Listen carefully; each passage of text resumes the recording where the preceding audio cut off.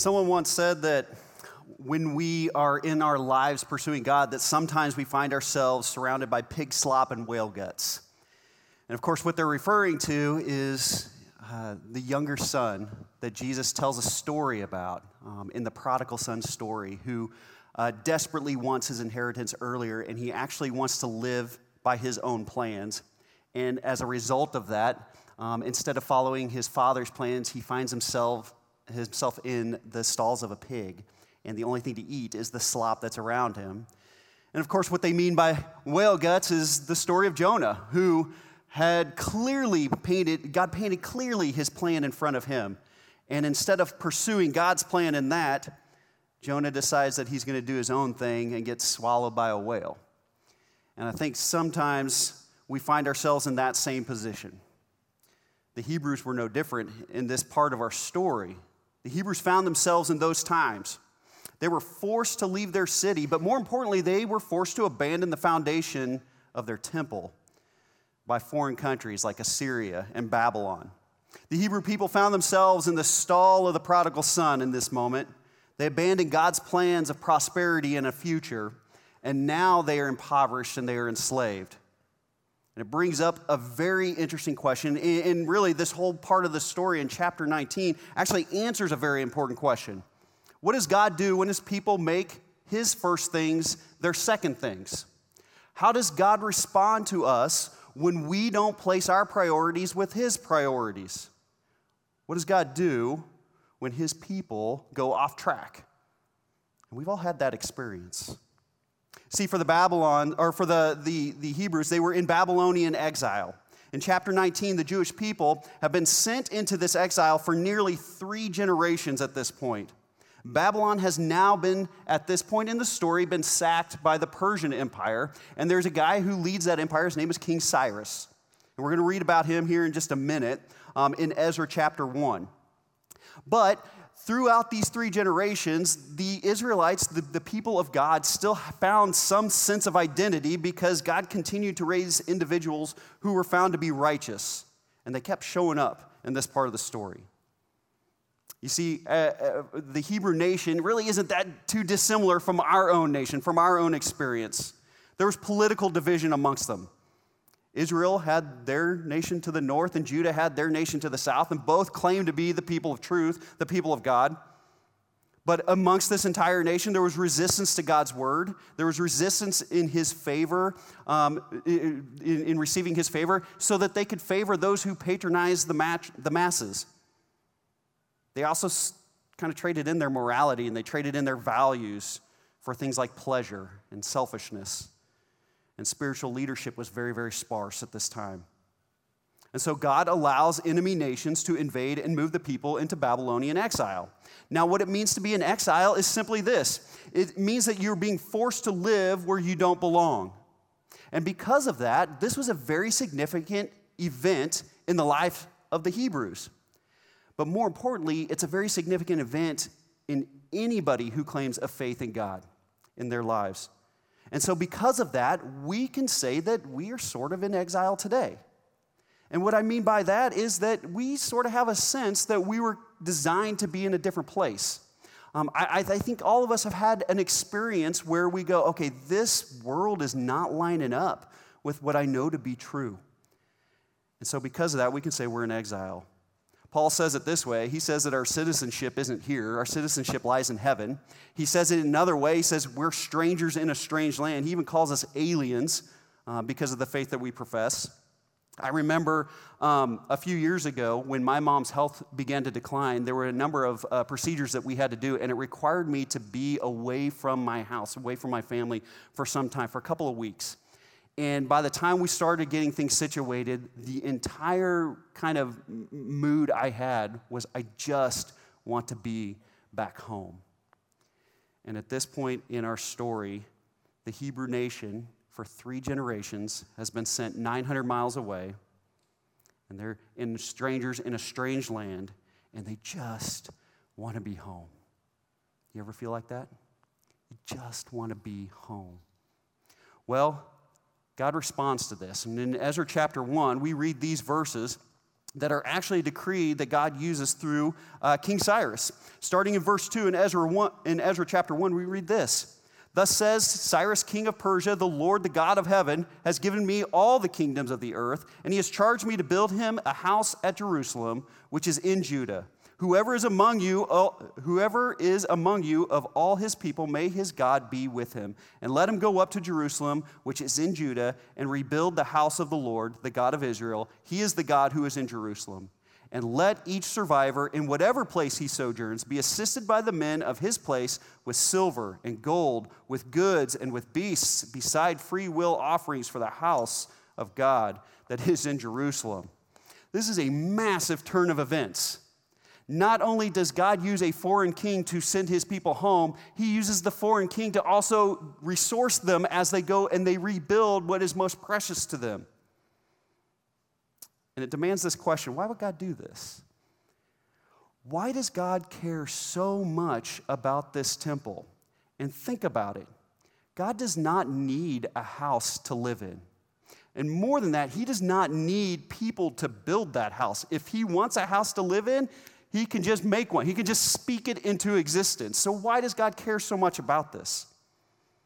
Well, I think it's because God's not the one in need here. He knows that the temple is not necessarily for him, but it's for the people. Max Lucado points it out this way of the temple. He said, the temple is God's powerful passion of proximity. That this is the way he's going to declare that he wants to be among his people. Now, you may not have considered this before.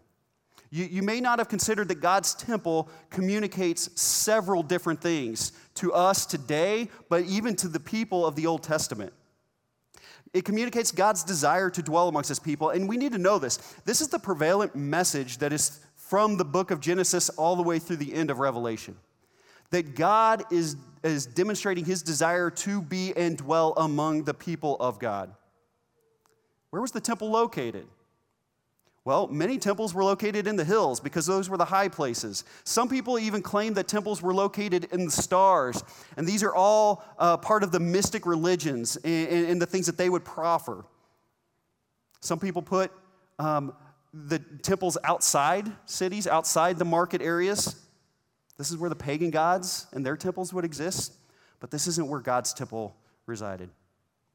God put his temple smack dab in the busiest part of the largest city of the Hebrew nation. He put his temple exactly where the people are. The temple also communicates our human problem, our human condition. You see, not everyone could enter every space of the temple. And the reason for that is because we carry along with us a sinful nature. And God's presence can't be connected to our sinful nature. And so the temple is a reminder of that we can't enter certain places because of the decisions that we have chosen. Sin creates a separation of God and mankind, and that's what the temple reminded us. And so the temple also communicates God's solution to this. The temple is where the priest would go and make a blood sacrifice. And people learn not just about law and sin, but about atonement. And the image of the temple prepares the people of God for the coming Messiah. So God sends his people back. In 538 BC, God uses a Persian king to send 50,000 Jews 900 miles back to Jerusalem with supplies to build their temple. And you know what they did? They started building. Right away they got to work. For them in this moment, God's first things became their first things. And we read an update on this in Ezra chapter 3. And we read this starting in verse 1. When the seventh month came and the children of Israel were in the towns, the people gathered as one man to Jerusalem. They were united in their efforts. Then arose Jeshua the son of Jozadak with his fellow priests, and Zerubbabel the son of Shealtiel with his kinsmen, and they built the altar of the God of Israel to offer burnt offerings on it, as it is written in the law of Moses, the man of God. They set the altar in its place, for fear was on them because of the peoples of the lands, and they offered burnt offerings on it to the Lord, burnt offerings morning and evening. They got to work. But while they were working, there were outside enemies who would come in, and they would taunt them, but they stayed on task. There was fear that rose within them because they saw the enemy pursuing them, but they stayed focused because God's priority became their priority. And like many of us, that started to fade after time. They begin to lose focus after they got such a great start.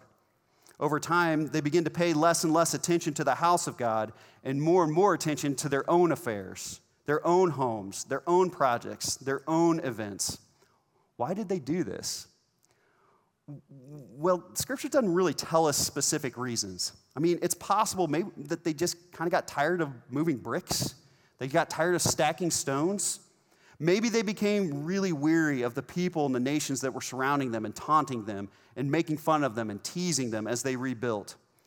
It's possible that they were even intimidated by those nations, by the threats from their enemies. But probably they just got distracted with their own stuff. Has this happened to you? Have you ever been just distracted with your own thing that it moved you off mission? Have you committed yourself to God, but over time just made certain compromises? January 1st, we start coming back to church, and then we get the first snow, or we get the first issue, or we get the first thing that gets in the way of that commitment we make. Or have you ever made this promise, I'll never let, and then you just insert whatever sin that you've been struggling with or sin that's been going on, I'll never let that be in my house. And then it just slowly inches its way back in. Have you ever said, this will be the time I commit to such and such ministry, but then you just allow yourself to become busy.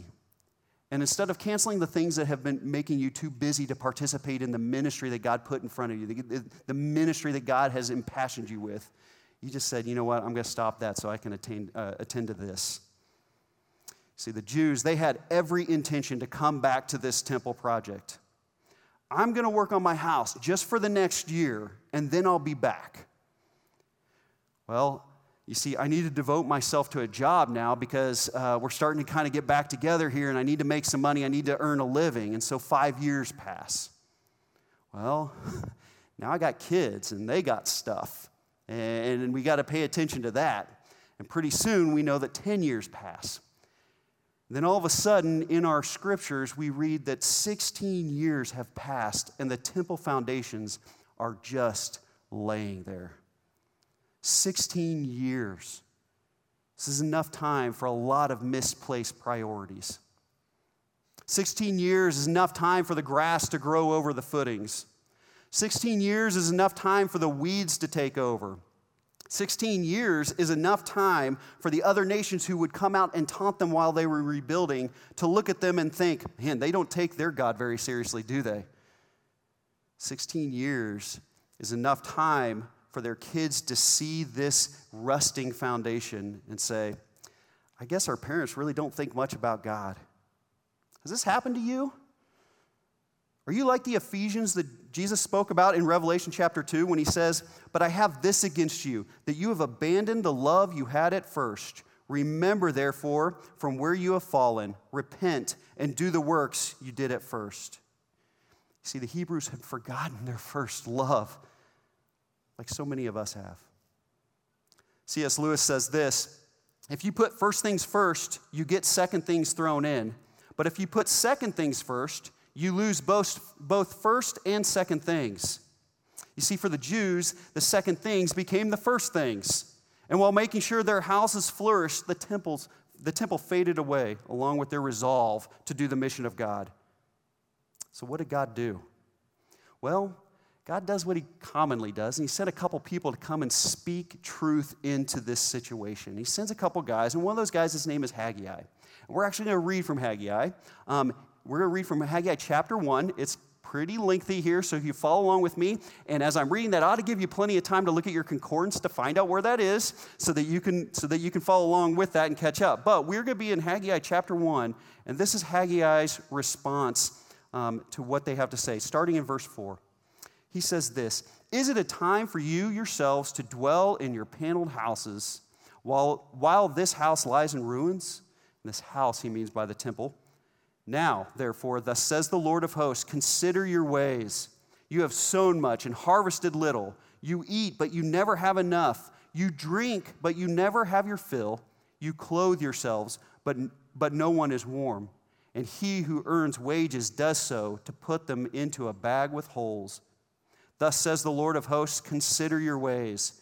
Go up the hills and bring wood and build the house, that I may take pleasure in it and that I may be glorified, says the Lord. You look for much, and behold, it came to little. And when you brought it home, I blew it away. Why? Declares the Lord of hosts. Because of my house that lies in ruins, while each of you busies himself with his own house. Therefore, the heavens above you have withheld the dew, and the earth has withheld its produce. And I have called for a drought on the land and the hills on the grain, the new wine, the oil, on what the ground brings forth, on man and beast, and on all their labors. That's a powerful passage. That's a powerful passage. Do you ever wonder what God does when we treat his mission like it's an option? Haggai spells it out for us. Do you ever wonder what happens when we make second things out of God? Well, Haggai just told us. You ever wonder when we misplace our priorities and they're not lined up with God? It's right there. How does God get our attention when we don't give it to him? Well, he lets us sit in the pig stalls, and he lets us stare at the whale guts. He permits droughts and downturns and difficulties, and life becomes marked by futility. We plant, but don't have much to harvest. We eat, but we're never satisfied. We earn a living only to see it disappear, and sometimes for some of us, it brings us to a place where we go, God, what are you doing? Where are you right now, Lord? And I think God hears that and he says, there you are. There you are. I do want to give you a warning with this.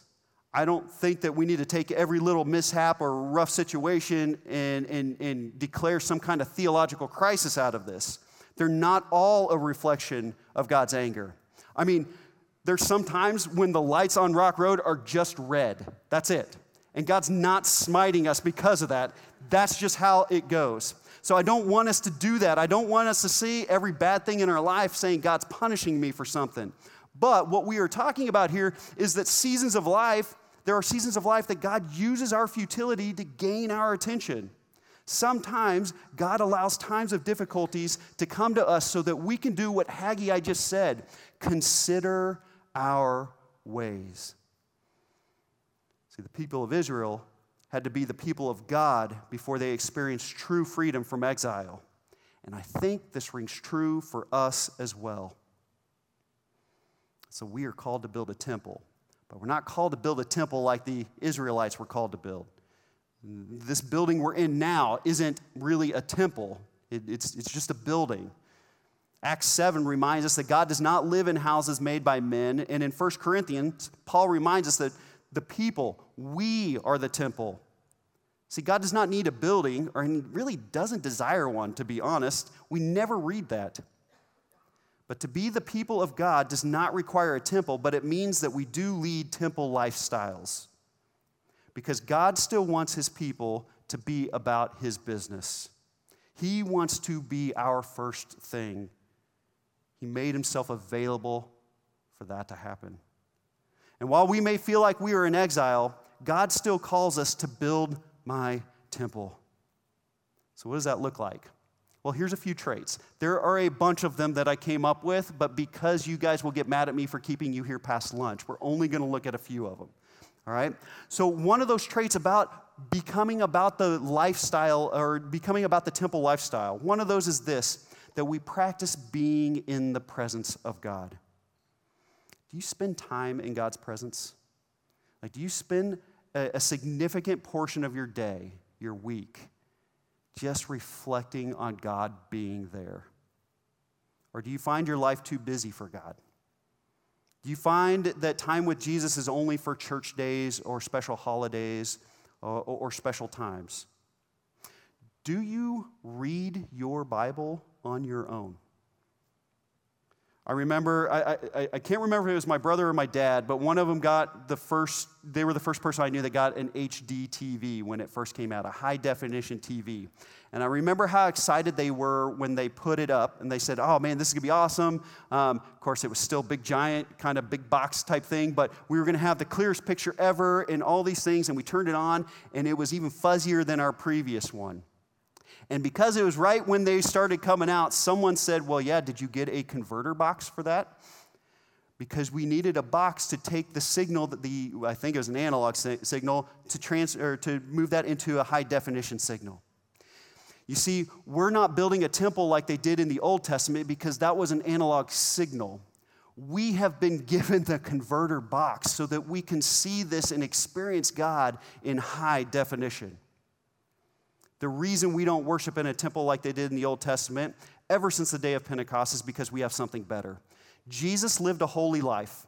He died on the cross as a sinner's death and was buried and came back to life on the third day. And he appeared to small groups and large groups for several weeks. He ascended into heaven in the sight of many witnesses and said, you wait in Jerusalem and I will send a comforter, a helper, the Holy Spirit. And when Peter preached that first sermon in Acts chapter 2, we are told that the people were pierced to the heart and said, what do we do now? And in response to that, Peter said, repent and be baptized, every one of you, in the name of Jesus Christ for the forgiveness of your sins, and you will receive the gift of the Holy Spirit. See, for the believer, God takes up residency in our hearts. He is with us. Do you spend time in God's presence?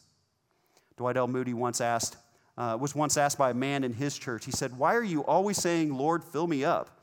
And Moody responded, because I leak. Well, we all do from time to time. And that's why practicing God's presence is warranted. Well, another trait is that we practice prayer. In Ezra and Haggai's day, a person would communicate to the high priest. The high priest would communicate to God as their mediator. They would enter in a place called the Holy of Holies one day out of the year, and priests would enter with a rope tied around him because he might not make it out, and they couldn't enter in there. And so they would have to pull him out if he were to die in the Holy of Holies. See, access to God was only through the high priest. Separation of the Holy of Holies was demonstrated by a very thick curtain, and the people were not allowed in. But when Jesus died, very unusual things began to happen. The gospel accounts tell us that at that moment, that when Jesus breathed his final breath, the top of the temple began to tear from top to bottom. And the message was very clear to all who witnessed this. You don't have the curtain any longer. You have direct access to Almighty God. We're told in Hebrews chapter 10, therefore, since we have confidence to enter the most holy place by the blood of Jesus, by a new and living way opened for us through the curtain, that is his body, and since we have a great high priest over the house of God, let us draw near to God with sincere hearts and with the full assurance that faith brings. We have access to the Father. Prayer is the greatest work that arises from salvation. Nothing identifies us more as the people of God than when we pray to him. Be people of prayer. Also, we ought to be practicing gathering together. Fellowship is an identifying mark of temple lifestyles.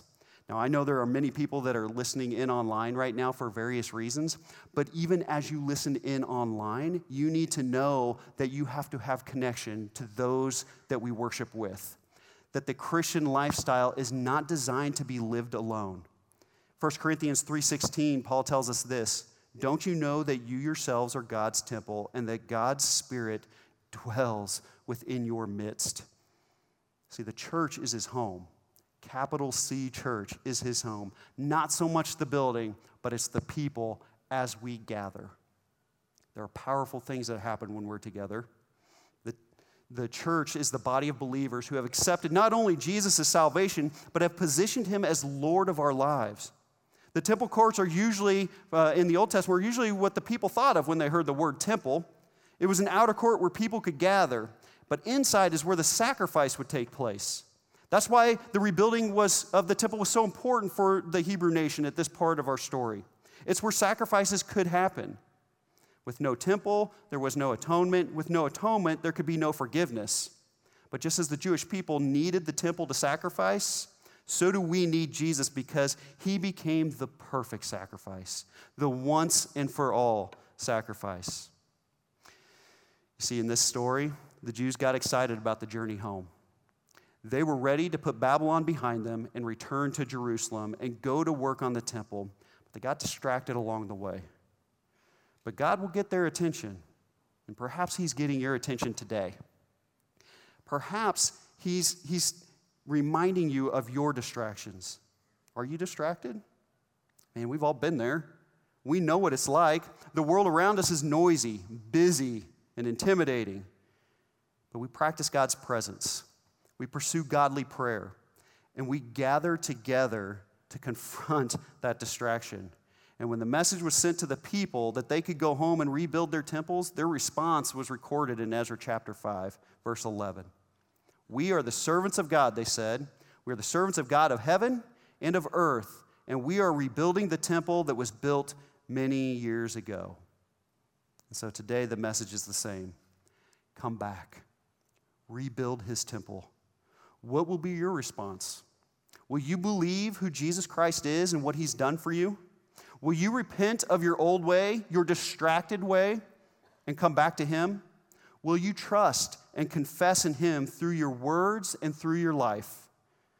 And maybe it's time for you to respond in baptism by showing him and yourself that you believe and are ready to obey him. Man, if these are decisions that you have to make, we're going to sing a song, and as we sing the song, there will be some folks that are at our decision points, and they would gladly lead you in those decisions. So would you stand as we begin singing right now? If you got a decision to make your way to that decision point.